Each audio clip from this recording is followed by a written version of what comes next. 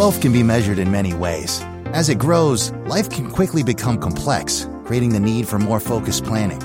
Welcome to We're Talking Money with OmniStar Financial Group. OmniStar has been helping clients achieve financial success for more than 20 years in a client-centric and stress-free environment. With a reputation built on a long track record of working with people who want to grow and protect their assets, OmniStar illuminates the blind spots and provides actionable strategies to help you achieve what's most important. This is where you can count on straightforward and unbiased advice from a team of professionals that are passionate about your success.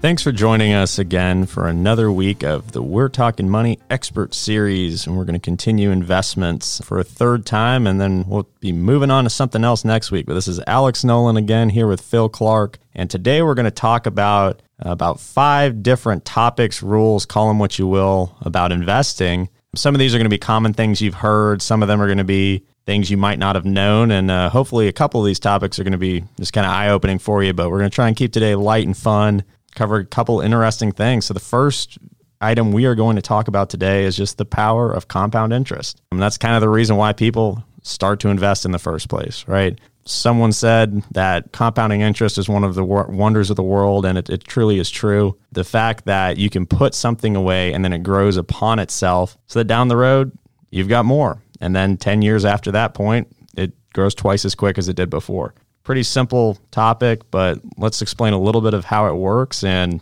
some fun facts behind it. So compound interest, I got a question for you. Oh, yeah. Who said compound interest is one of the greatest wonders of the world? I'd say Warren Buffett, but I'm pretty sure I'm wrong. Yeah, so I think Warren Buffett believes in it.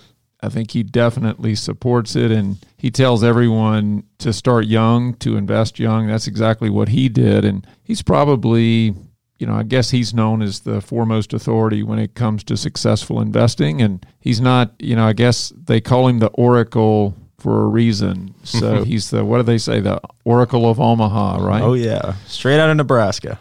Yeah, so he's quite a success story, and it's pretty interesting to see what he's done. And really, compound interest was a great component to investing that has often been viewed as the biggest proponent to an investor's success. So the younger you start, obviously compound interest works hugely in your favor. To your point, Alex, if you get a reasonable rate of return, let's say 7 or 8%, then you're doubling your money about every 8 to 10 years. And that's huge when you think about how many times or cycles you have to double if you start investing at, say, 25 years old, and you think about normal retirement, man, you got a lot of doublings that can happen. So it's no wonder that wealth can be accumulated that way. But the real key is early start. The longer you wait, the fewer years you have for compound interest to do its thing. But at any rate, Albert Einstein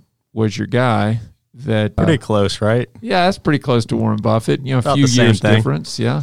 But he called it the 8th wonder of the world, right? He said it was the 8th wonder of the world, and it's a big, big deal if used. But, we used to run these things where we would show if a person invested at age 25 to 35, just 10 years and then stopped, they'd have more money at age 65 than a person who started at 35 and invested every year through age 65. And that's the effect of compound interest. So pretty remarkable stuff. Tell us how it works. Yeah, so I think the simplest way to think about it and why it's important is that when you think about how it's really working, and like you mentioned, if you start at 25, you retire at 65, you've got 4 cycles of doubling. And quick math says 2, 4, 8, 16. So that last double is pretty big. That last double is the total growth of the first 3 doubles because it's doubling. And you might not think about it that way, but if you write it down on paper and look what's really happening,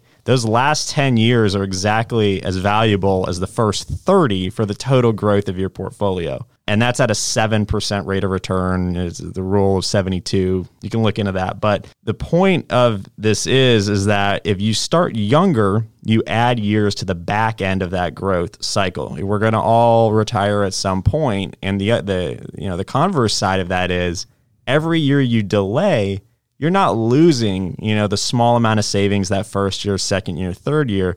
What you're really doing is you're chopping off that compound growth on the back end. So year 37, 38, 39, 40 are going to be falling off. And if you ever look at a chart of how money grows over 40 years, do a time value of money calculation, just Google it. You'll see that a portfolio that, if you would have started at 25 could have been $5 million at age 65 is going to look more like 3.7 because you missed those last 4 years. Yeah. And that's a pretty eye-opening thing to look at, that just, starting 4 years or 3 years sooner could cost you 30%, 40% of your portfolio. Yeah, it's really remarkable when you look at it. If you've accumulated, say, $1 million and you've got one more cycle left and you leave that money alone in just another 6 or 7 or 8 years, now you have $2 million. And if you were at $2 million, then all of a sudden you have $4 million. And if you were fortunate enough to be at, say, $4 million, all of a sudden you've got $8 million. So that last cycle, if you've done a good job saving in the early years, boy, that last cycle or that last period, man, it really makes a big difference. But compound interest can also work against you. And I think this is the part where so many people get themselves in trouble. Compound interest is great on your investments, on your savings, if you will. So if you're building wealth, you want to start early, pay yourself first, let that money accumulate, and be sure that you're getting compound interest. And not everything pays compound interest. A lot of things pay simple interest, and it's easy to get caught in the confusion. And so people that sell investments or that sell fixed rate products, they can tell you, oh, you're going to get 3% or 4% return. And that sounds great. But if it's not compound interest, then what you're really getting is the equivalent to a rate of return much lower than that. Yeah. So you have to be really, really careful. And I've seen people fall for that many times, particularly with fixed annuities. They will promise a certain rate, and it turns out to be simple. It's not compound. A lot of annuities will pay compound, but not all of them. And so you have to be really, really careful there. That's a buyer beware kind of warning. But I think the most important thing to recognize is that compound interest, while it's tremendous on the growth side, it can be detrimental on the debt side. And so if you have a lot of debt and there's compounding interest, for example, revolving credit, it's one of the reasons why people never realize till it's too late that credit card debt can just, literally it can annihilate your ability to accumulate wealth. So you got to be real careful with that, because just as compound interest helps you accumulate wealth, it can be quite deleterious to the downside if you get too much debt that has compound interest. So be careful with that. Yeah, and a really good example of that is thinking about your credit cards. And if you're letting that, like you just mentioned, Phil, if you let that line stay outstanding, you leave a balance on those cards. We used the example of a 7% rate of return, which is about a 10-year doubling window. A lot of credit cards could be as high as 25.99%, 21.99%. At these rates, you could be compounding every 3 years your debt. So if your debt is doubling every 3 years, it doesn't matter how much you save. You're going to have a very hard time getting a year-over-year 25% return on your investments. But I can tell you one thing for sure. If that credit card guarantees you a rate of 25%, they are going to bill you 25% interest on that debt. And that is a guarantee from the credit card company. So you want to pay that first. Bottom line is you'll never pay it off if you pay their basic requirement. It's like 20 years for a couple $1,000s sometimes for people. Yeah. It never ends. Yeah. And if you run the math on it, what you pay for whatever it is that you purchased, you pay 10, 20, 30 times the value of whatever it was that you purchased in some cases. Not a really good way to spend money. And so just be careful with that. Compound interest, eighth wonder of the world, according to Albert Einstein. And I definitely support that. But buyer beware on the downside or on the debt side. Be careful. It can bite you. That is the truth. So the next topic we're going to talk about probably won't spend quite as much time on because it's a little bit simpler, but it's the power of dividends. When you think about stock and in the modern tech era, dividends have, or at least in the news, they've gone out of style a little bit because good old-fashioned dividend stock aren't the flashy new companies that are coming out and inventing the new tech, the new cars, the new battery-powered objects, the new fintech, all these new cool things that we all want to talk about in the news. But dividends really are a powerful factor when you look at a stock. For one, they show the strength of a company. Being able to pay a dividend to your shareholders means that you had enough excess profit, or you care enough about the people who own shares in your company that you're going to give them cash, or you're going to give them shares, however you want to take that or receive that dividend, for holding on to the ownership of that company. So it's a testament to the strength of that. Yeah, Alex, I think it goes, there's two parts to that. One, I think it shows a great ethical part of the company. So it says that they want to do the right thing. The second is it tells you that they run that company very well. Mm-hmm. So they're profitable, they've got plenty of cash flow or free cash flow, and therefore they return some of that to the investor. So all of that tells you good things about that company,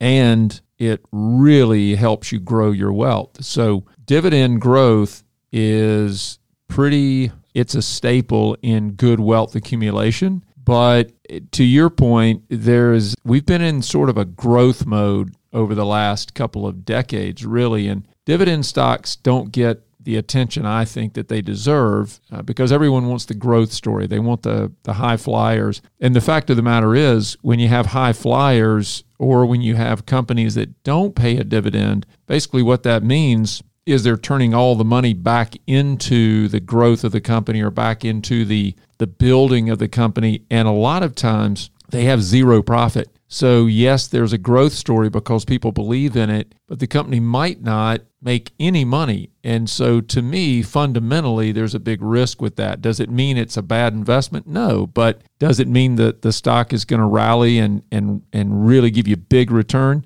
Probably. But does it also mean there's a real problem fundamentally in that if there's no profit, then you have a fundamental problem and therefore a lot of risk potentially in that stock. Whereas dividend stocks tend to be, I like to think of them, when you think about the tortoise and the hare, that's really the way I think about a dividend stock. It's more the tortoise. It baby steps, if you will, and slower than the hare, but it gets the job done. And in a lot of ways, if you look over history, it's done it much more consistently than the growth stocks. Yeah, one of the interesting facts on dividend stock is that over the past 90 years, dividend stock have performed close to twice as well as non-dividend stock. And a lot of that comes to just stability. A lot can happen over 30 years or 40 years of a company. And when you think about a company that has the capacity to pay a dividend, usually they're stable, they're able, they're profitable, like you mentioned, and they just don't have the inherent risks. A lot of these tech companies we're seeing right now, they're not profitable. They're nowhere near profitable, but there's a lot of upside potential. And the problem is if they ever fall out of sentiment or that upside potential looks like it's going to start to dwindle, the share price can just plummet. Where if a company is profitable, there's kind of a floor there fundamentally that, when you see a company that at least they're turning a profit, even if we don't really like them, they're still profitable. So they tend to have a little bit more stability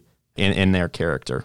Yeah, and so then if we go back to your first point about, which was compound interest, now you add one more thing that helps you build wealth here. So the dividends, compound interest works with the dividend. So every time that dividend is paid, if it's reinvested, you buy more shares, you get more of the security or the holdings of that company, and then you've got compound interest on that. So now all of a sudden you've got compound interest, and now you've got dividends that are going to create compound interest. And if it happens to be in a tax-deferred environment, then you have one more thing working to your advantage. So all of these elements can really make the difference or mean the difference between becoming wealthy and becoming very wealthy. So very interesting stuff to think about. Often, I don't think it's talked about enough. So glad you brought up the point of dividends. Good. That's a good thing. And you're right. Over the last almost 100 years, man, they've performed pretty darn well compared to a growth story.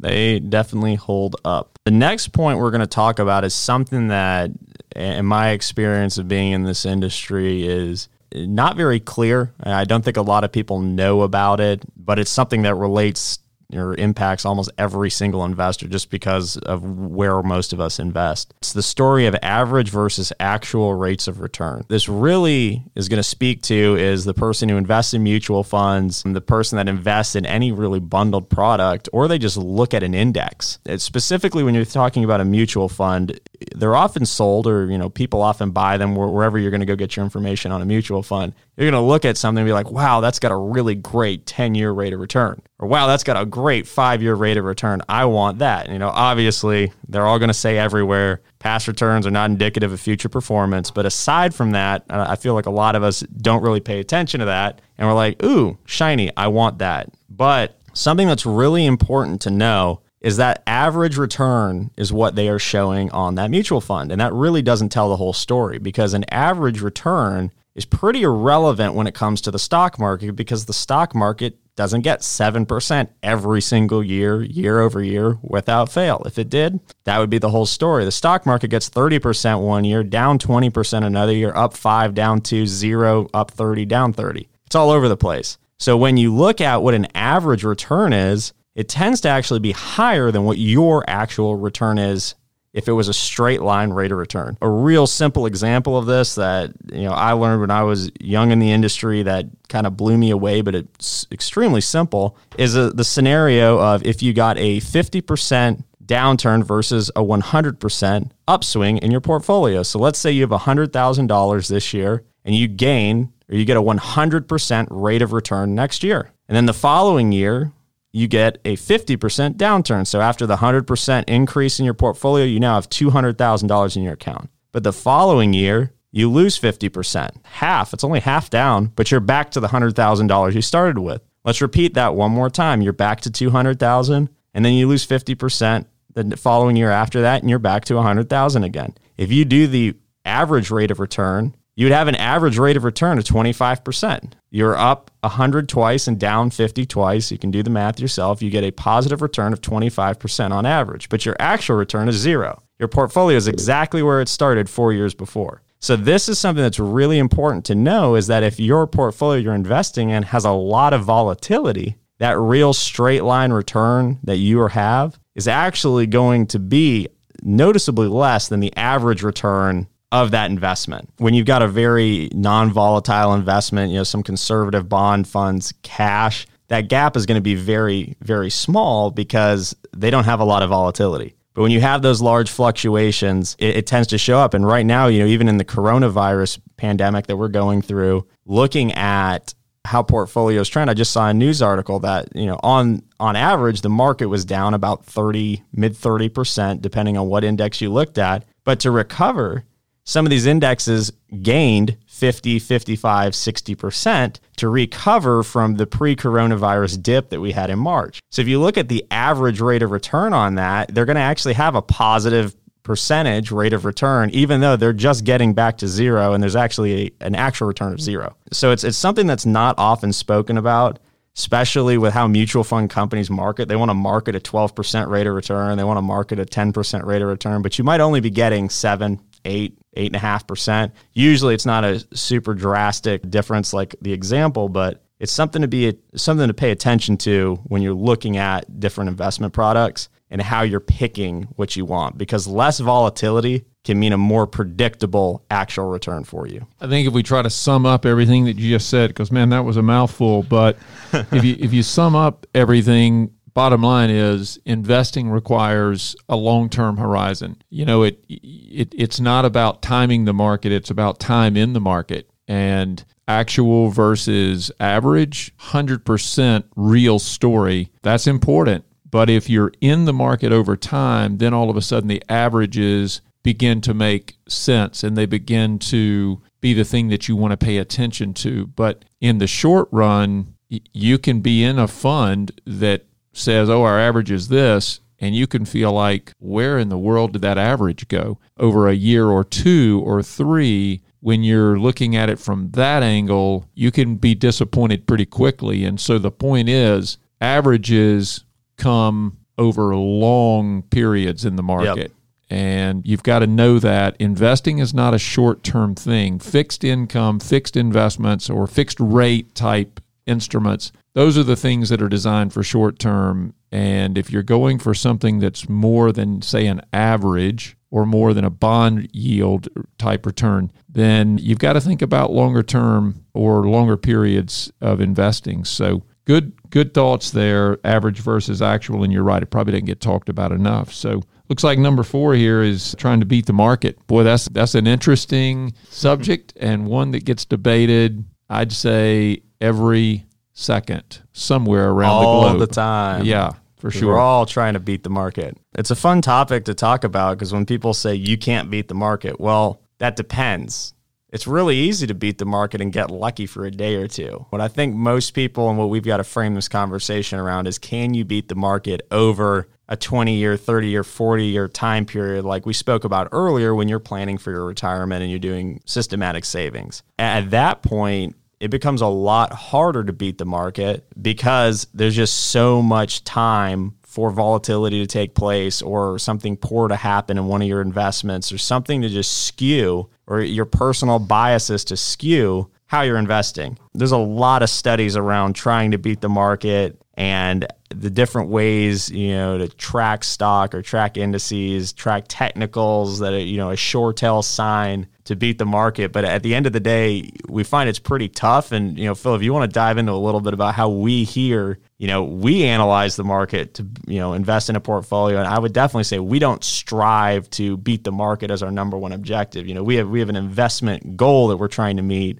And having a sound investment goal makes it much easier to build a portfolio that will perform like the market, perform well, perform toward the objective of that portfolio, versus trying to just win 20% returns year over year over year, which can be pretty difficult to do. Yeah, it's more than difficult to do. Most managers are never going to get there, and that's been proven through decades, through the centuries, really. But I think our priority is not to just beat the market. Our priority is to deliver better than average rate of return and then adjust for risk. And so, yes, we want to beat the market, but we want to beat it on a risk-adjusted basis. In other words, we want to take less risk but give you similar performance. And in our opinion, looking at it from that perspective makes a lot more sense. The less risk you take, and if performance is commensurate with, say, the average or the general market, then that's a big win. The lower the risk, the better, as long as performance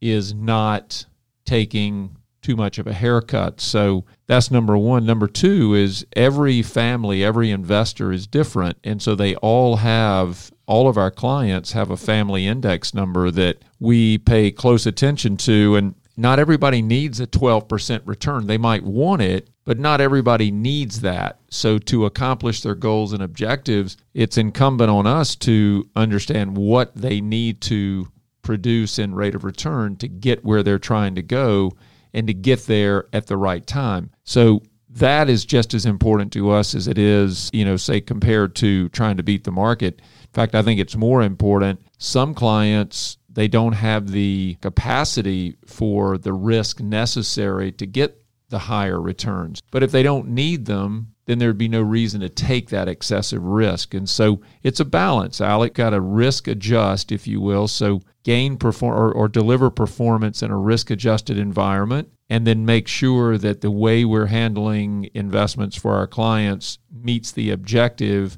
of their index number. So in our opinion, we say a lot of times, to heck with the S&P 500 and all those things. What we're looking at is the client's index number. What do they need to achieve, and can we deliver that? That is really what investing is all about for the client. It's how do we achieve their goals, and do we have a plan of action to help them get where they want to go and to arrive at the right time? Those are some great points. And, I think we're all in agreement over here, at least, that if you want to try and beat the market, it's a great thing to do on the side if you want to gamble a little bit. But for your portfolio, for your retirement, don't try and do it. Get the help of a professional, get the help of a fiduciary, and find out what you need personally to successfully retire, not what your buddy John down the street's trying to do, trading midnight in foreign markets. So, well, listen, there's no doubt, Alex, you make a great point. There's no doubt you can beat the market. Yep. The question is, do you want to take the risk necessary? Are you going to put in the time to do it? But if you're going to, then our opinion has always been, let's make sure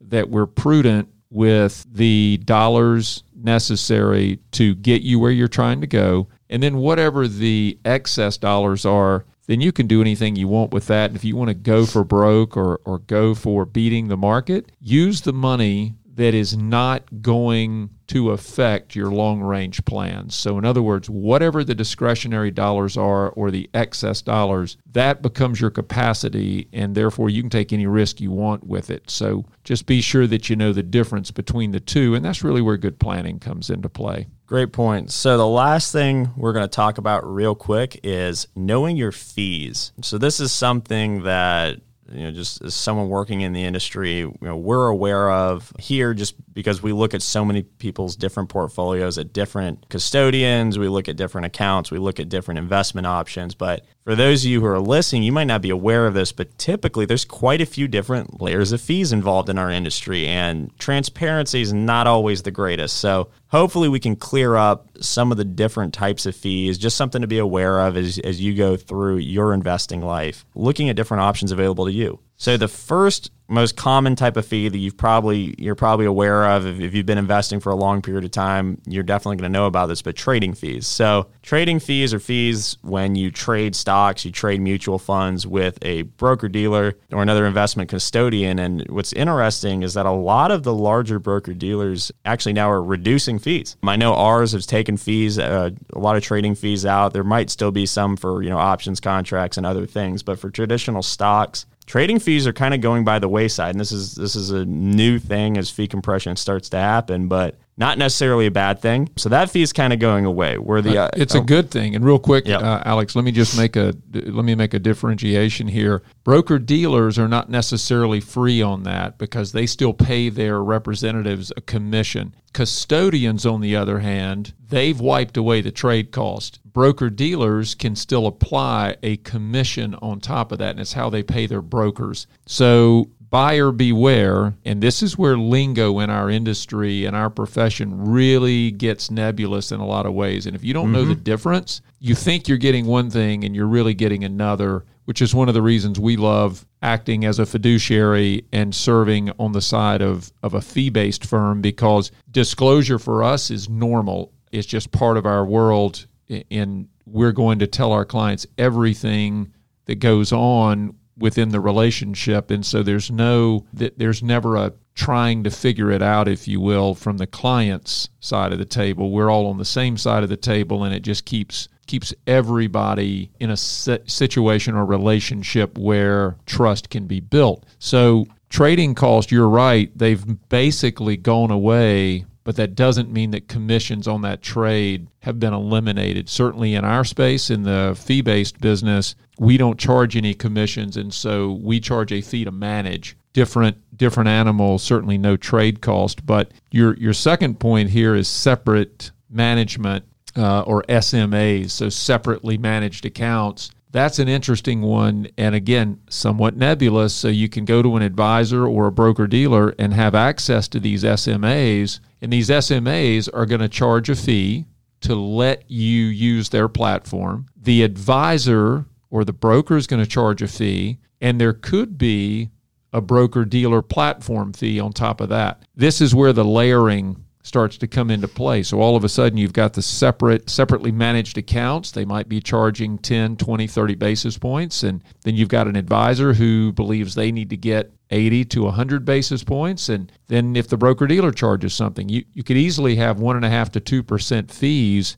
yet what you think you're paying is only the advisor's fee. And don't forget that inside of all that fee layering, what is your portfolio made up of? If it's made up of mutual funds, those likely also have a fee of anywhere from 0.25. Usually they're lower cost in this kind of a structure, but I've seen plenty of them where they're over 0.5%, almost 1% in this kind of a structure. So if your advisor's charging 1%, there's a firm fee plus an SMA fee, call it another 0.5%, and then potentially up to another percent in fund fees. You could be at 2.5% all in, but your advisor's only charging you 1%. Yeah, so a lot of confusion. There's a lot of confusion there. You know, when an advisor says, hey, I'm only going to charge you 0.75 or 1% or 1.2, again, buyer beware, there might be a lot more fees going on, and they may not be obligated to tell you about those fees. So very important. And then the fund fees that you just mentioned, Alex, so you don't have to be in separately managed accounts for that to